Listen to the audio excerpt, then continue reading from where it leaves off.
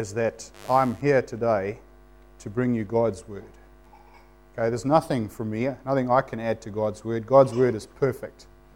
And my prayer today is the same that I pray every time I come to the pulpit, which is kind of King James English, but it rhymes and it's good for me. I always say, all of thee and none of me. So I pray that today you would focus on God's word and what it has to say. And I pray that what I have to say honours that. So, brothers and sisters in Christ, this is now the 7th sermon that I have preached directly on the book of James, and we've covered quite a lot of ground. So, before I go any further, I'd just like to take a moment to summarize the principal points of the previous verses. In James 1, verses 1 and 2, we see that as those saved by the sacrifice of Christ on the cross, we should seek to live the new life that we are given as slaves. I wonder if you remember that Greek word doulos, which means slave. Then we are apparently given a most bizarre instruction, which I think everybody's familiar with. Consider it all joy, my brothers, when you encounter various trials. We saw that God has many purposes for these trials because they test our faith, they humble us, reduce our dependence on worldly things, give us the hope of heaven, expose what it is that we truly love, God or the world, teach us the value of God's blessings, develop our spiritual muscles, and finally they help us to help others. The following verses 3 to 8, speak further of how testing develops in us a quality of perseverance and the need for wisdom. We gain that wisdom from God who gives to all generously and ungrudgingly. But there is a qualifier, because we have to ask in faith and not doubting. We must trust wholly in God to provide and not partially on Him and partially on ourselves. Verses 9 to 11 direct our attention to where real worth is in life, not in worldly possession, but in God and His service. Irrespective of our circumstances, the gift of eternal life in heaven through Jesus has a value that cannot be quantified in human terms, and we ought to treat it as such. In good times and in bad, to look upwards to God and not inwards to ourselves. We must search our hearts to see where our trust lies, in God or in wealth, and we should always guard our hearts against the seductive trap of materialism. Then in verse 12, there's a message about the way in which we endure suffering that marks us as children of a God, and our motivation for doing so, which is the crown of life. Then verses 13 to 16 deal with how we should understand temptation, its source, the execution of sin, and its consequences. For when sin reaches maturity, it gives birth to death. Yep. Now, verse 17 concludes the section by showing that although man is flawed by sin, God is perfect and consistent in His giving. The Bible says all good giving and every perfect gift is from above, coming down from the Father of lights, with whom there is no alteration or shadow caused by change. James 1:18 turned into a sermon all by itself, with a description of us as God's first fruits that left us with a few very pointed questions. Well, what are our talents, and are we using them for God's glory? Does our behavior day to day show us to be a first fruit? If not, well, how can we change? And in what way does our gratitude to God for His salvation motivate us to work for Him? The section of verses 19 to 25 is what we do with the truths given to us by the Word of God. How do we deal with them inside, and how does that inside work show up in our outside lives, our everyday lives? You know, our interpersonal behavior should be different, because we should listen first, consider, and then speak, not just blurt it out like I often do. This section contained one of the best known and most direct instructions so far in the book. Be doers of the word and not hearers only, deluding yourselves. For if anyone is a hearer of the word and not a doer, he is like a man who looks at his own face in a mirror. He sees himself, then goes off and promptly forgets what he looked like. But the one who peers into the perfect law of freedom and perseveres, and is not a hearer who forgets, but a doer who acts, such a one shall be blessed in what he does. Hearing and doing are irrevocably tied together as part of being a child of God, and there are just no optional choices. And this being the case, we must consider whether we are obedient in both, or whether we have to change in some way to obey. Do you remember what I said about this book? I had 3 things to say. We must study the Bible. We must study the Bible. And we must study the Bible. Finally, verses 26 and 27 brought us to the end of chapter 1. Our challenge was to examine our hearts to discover whether we are religious or real. Why do we attend church? What do we do when we leave? And are those things consistent here, there, or everywhere? With all that talk of religion in those verses, James made what seemed to be a little jump from his previous topic, which was the importance of being doers, not just hearers of the word. But actually he didn't, because he wanted us to see the danger of living only by doing, or perhaps believing that doing is the be-all and end-all of religion.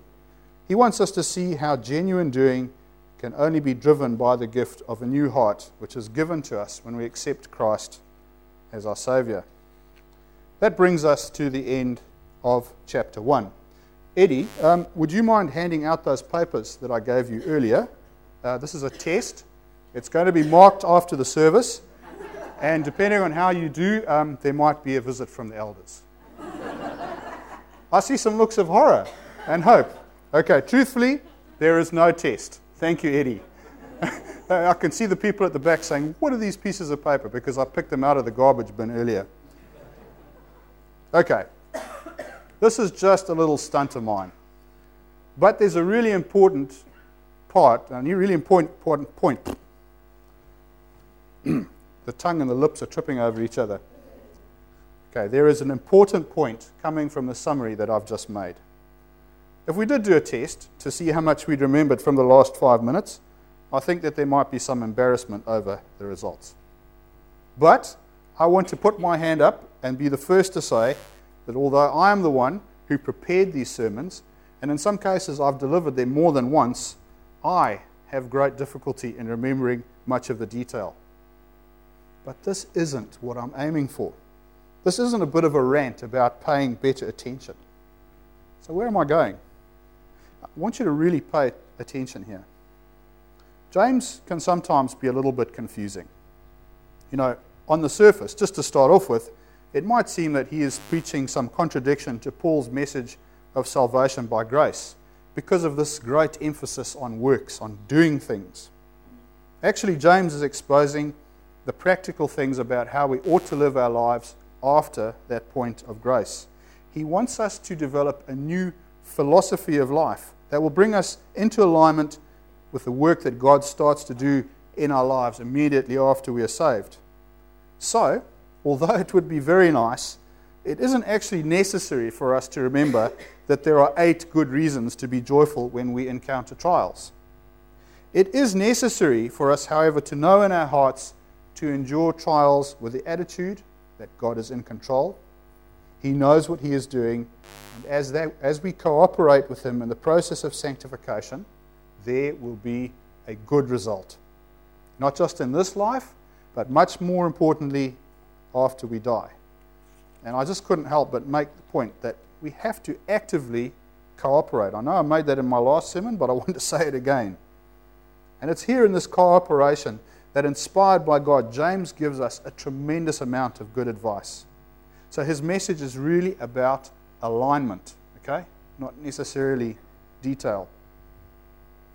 There's a part of our brains that is tasked with storing the instructions for often repeated movements, okay? An example, which I think most people here know how to drive a car. When we learn to drive, there are lots and lots of horrible grinding noises and nasty smells from the clutch because we don't yet know how to coordinate ourselves, okay? Because we're thinking all the time to press the clutch, release the accelerator, move the gear lever, release the clutch, depress the accelerator the right amount, okay? And what's that horrible sound? after we've done it for a bit, we no longer need to think about it because it becomes a natural action and it's hard to remember why it's so difficult. Okay? At that point, all those little messages have been stored in your brain in that special part that I was telling you about, and all you have to do is think it's time to change gear. Boom, and it happens. You don't have to go through that process. And we need to store new Christ-like behaviors in this way too, so that they become second nature. But if we don't study God's Word to find out what they are, and then practice, there will be nothing to store. If we don't study and practice, we might find ourselves complaining that, I'm just not moving forward in my Christian walk. I wonder why that might be. James is so good at explaining what we need to be doing in the most practical of ways. So I pray that the study of this book will speak to you and change you in the same way it has me.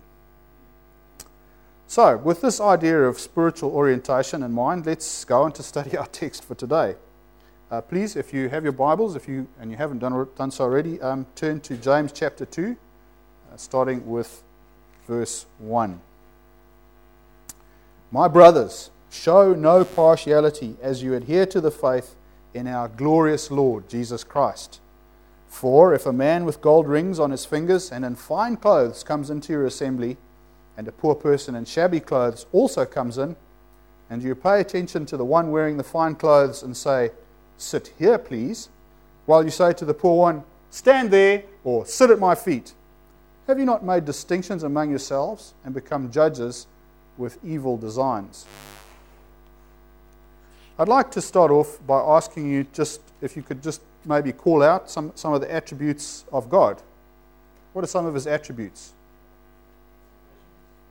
Okay? Love, yes. Okay. Any more? Okay, we're getting a good list here. And I want to read out to you the ones that I've got. Okay, he is holy.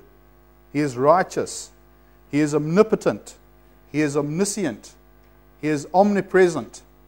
Okay, lots of long words. He is also immutable, eternal, sovereign, perfect, and he is love. What a mighty and awesome God he is. I've said this many times, and I will say it again and again. It seems to me that if there was a God who was even the tiniest bit less powerful than our God, he would be just no God at all. He would be useless. And this is one of the ways that I know that this is the true God that we worship. Okay, because his characters, the aspects of his character tell me that this has to be the true God. It's not some kind of warm, fuzzy feeling. This is a logical, factual thing. It's a bit of an aside, but you'll find that this list and the descriptions are all included on your sermon notes. And the reason that I did that is because when I looked at them, I thought, well, it's not really appropriate to spend time going through them now. But in your quiet times, just have a look at some of these things because they are very, very special, okay? Just think about God being omnipresent. Okay, God does not have size or spatial dimensions and is present at every point in space with his whole being, yet may act differently in different places. Okay? What does that mean? Okay, yeah, wow. That means God is right here inside me right now. Okay, God is in that fan, making that fan go round.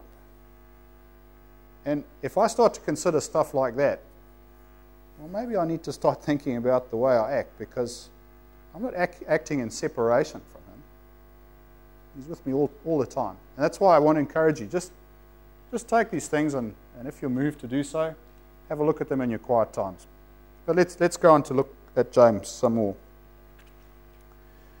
The point of asking you these is that there's one attribute that we might not have thought about, that God is impartial. The dictionary defines that word impartial as not favouring one side more than another, unprejudiced, or fair. Now, please note that impartial does not ever mean disinterested, because it can be a little bit of a jump to that one.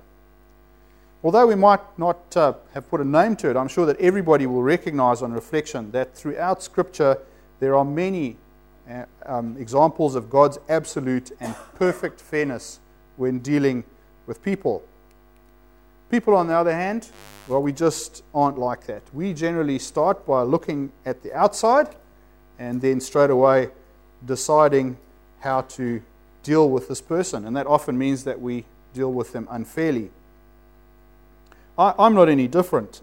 When I used to work in the corporate world, a man was judged often by his watch and his pen and his shoes. Okay, and I'm not joking, because this is the pen that I had, and this is the watch, but I'm afraid the shoes have worn out. Okay, and there are heaps of other things we use to judge. What about somebody's job? What sort of car do they drive? Do they live in a flash neighborhood? But God is not interested in any of these things. Deuteronomy 10:17 tells us, "For the Lord your God is the God of gods, the Lord of lords, the great God, mighty and awesome, who has no favorites, accepts no bribes." And he expects the same of us. And we can read that earlier in Deuteronomy in chapter 1. "In rendering judgment, do not consider who a person is. Give ear to the lowly and to the great alike, fearing no man, for judgment is God's. Refer to me any case that is too hard for you, and I will hear it." It's not an idea missing from the New Testament either. Romans 2, verses 9 to 11 reads, "Yes, affliction and distress will come upon every human being who does evil, Jew first and then Greek. But there will be glory, honor, and peace for everyone who does good, Jew first and then Greek." Ephesians 6 tells us how we ought to be conducting ourselves as we work. "Slaves, be obedient to your human masters with fear and trembling, in sincerity of heart, as to Christ, not only when being watched as carrying favor, but as slaves of Christ, doing the will of God from the heart, willingly serving the Lord and not human beings, knowing that each will be requited from the Lord for whatever good he does, whether he is slave or free. Masters, act in the same way towards them, and stop bullying, knowing that both they and you have a master in heaven, and that with him there is no partiality." Previously, we have spoken of the two great commandments, the second of which is, of course, to love our neighbors as ourselves. And we know that these commandments have the very most highest importance, because they were singled out by none other than Jesus himself. God isn't asking us just to have a warm, fuzzy feeling for the bloke next door. That's not what he's asking us to do. God wants us to directly show the light of his love to those around us in its many aspects. So now, my physics lesson for this week, I'd like to introduce a thing to you called total internal reflection. Okay? Now, total internal reflection is a term used in physics when we're talking about the way that light acts when it passes through a transparent substance. If you shine a light so that the beam is at right angles to the surface, okay, so if we're shining the beam just like this, it'll go straight through, okay? But if you start to move this beam so that it's at an angle to the surface and it gets larger and larger, eventually a point will come when the light actually just bounces off. Although it's a transparent plate or something, it'll actually bounce right off. And that's what that diagram at the top is showing you. If you look at that, you'll see how the light comes in and bounces off at a right angle. So that's very interesting, you might say, but irrelevant. But you know, it's actually something that we see and we use every day. For example, this physical property makes optical fibers useful and binoculars possible, because the binoculars, actually, if you extended the length of them, they'd be very long to make them work, but they've got little prisms inside that bounce the light backwards and forwards, so that makes them shorter and you don't have this thing out here. If you used broadband or a telephone today, anybody do that? Bo, you're an IT man and you didn't use the telephone. That's shameful. Okay. It's total internal reflection that makes those fibers possible, because it's light that's going along those little cables, and if they didn't bounce off the edges, well, they wouldn't work. And that's total internal reflection. And then we also have another great example of this turtle in an aquarium. Okay, the reason that we can see his reflection on the surface of the water above him is because of total internal reflection. Now, let me explain how this phenomenon is a good picture for us as Christians.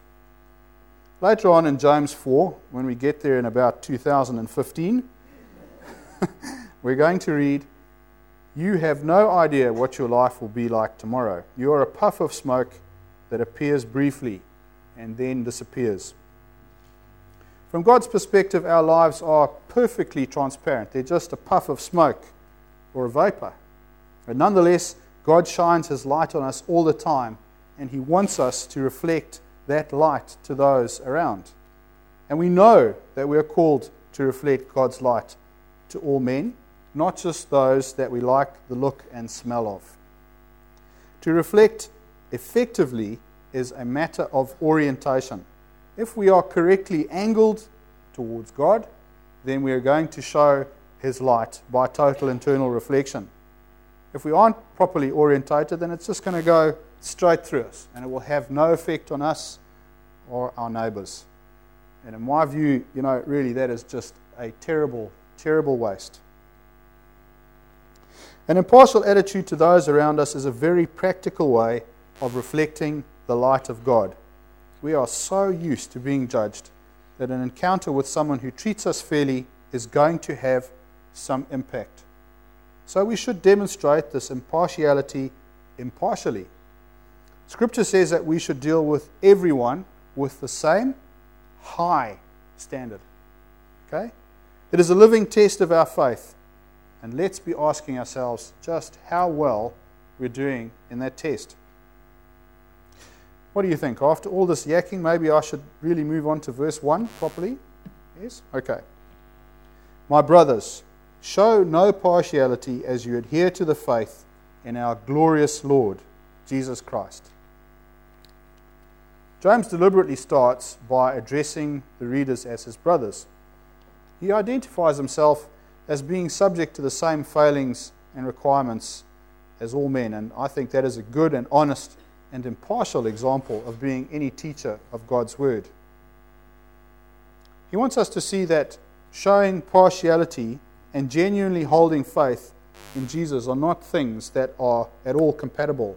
They just cannot even be on the same planet, let alone the same room, because we have already seen how God is utterly impartial, and we are called to be just like Him.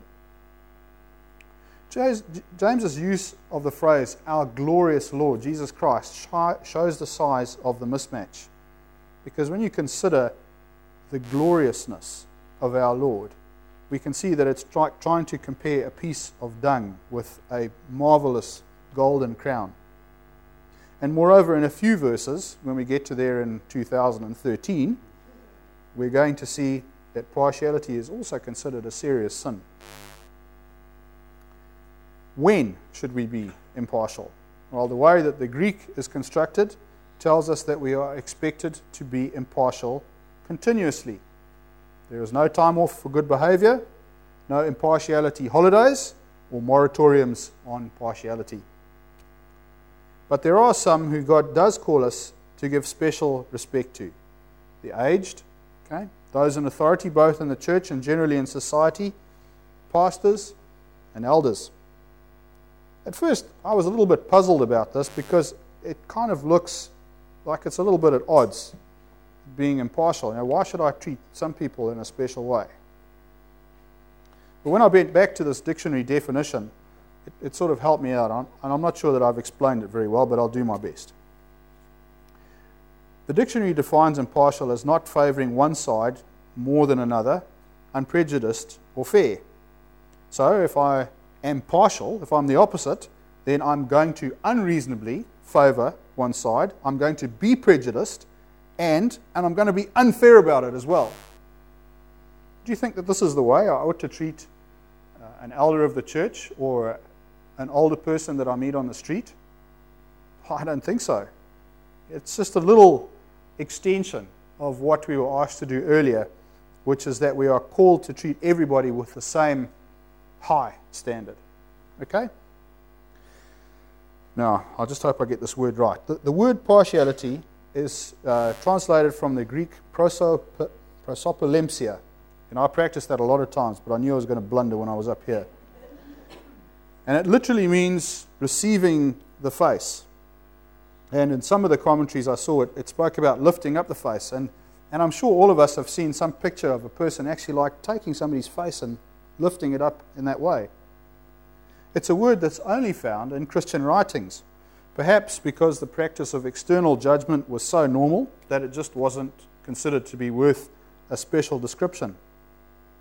But when we say today, don't judge a book by its cover, we're really saying, don't just receive the face.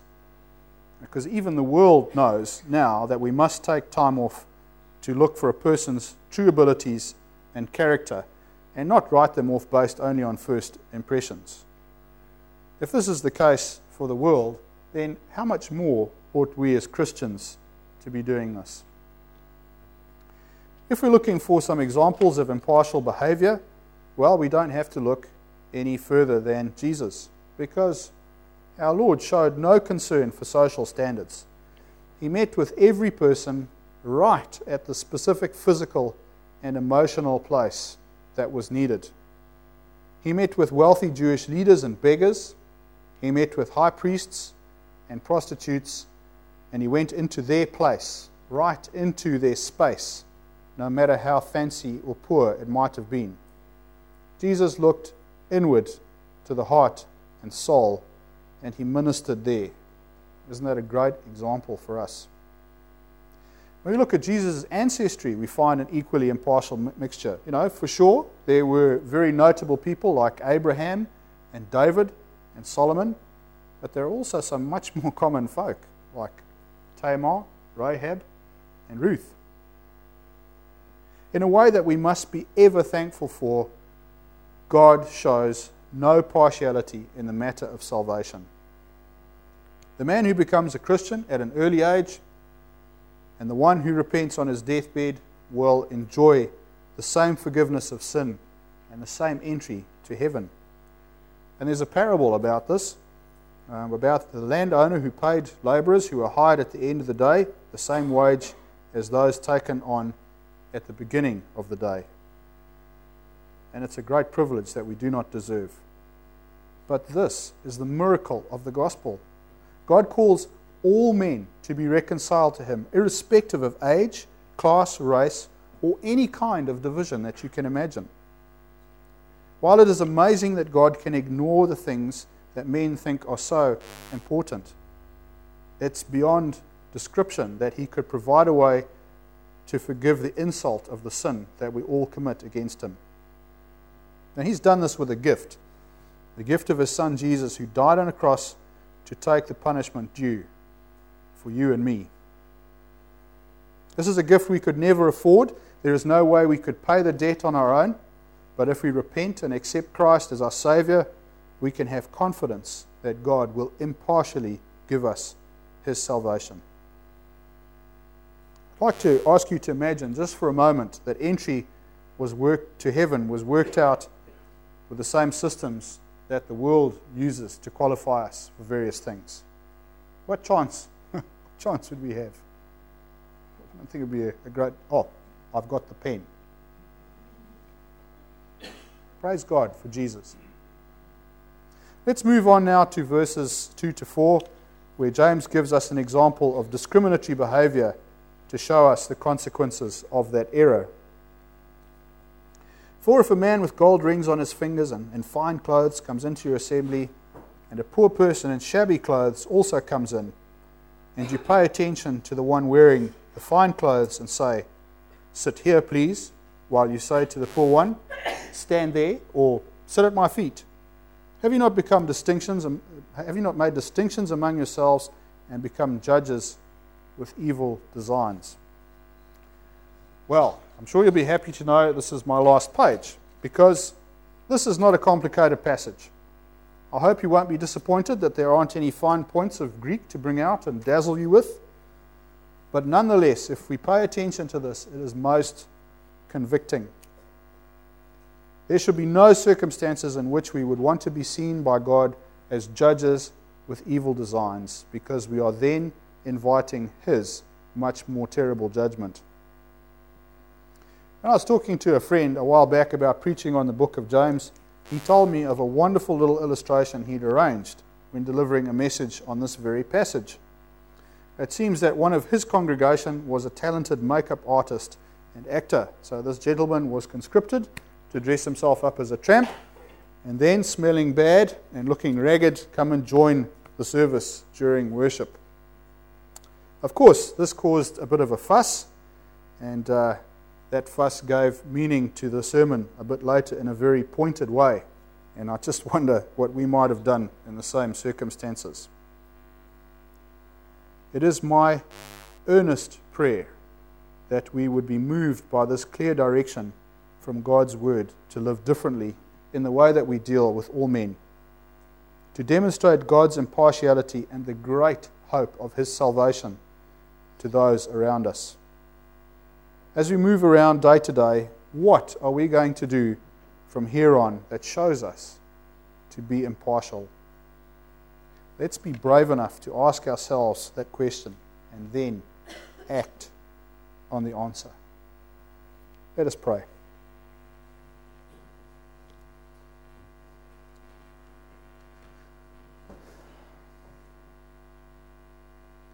Father, your word says that it's a two-edged sword, and Lord, just like that sword, it pierces us deeply.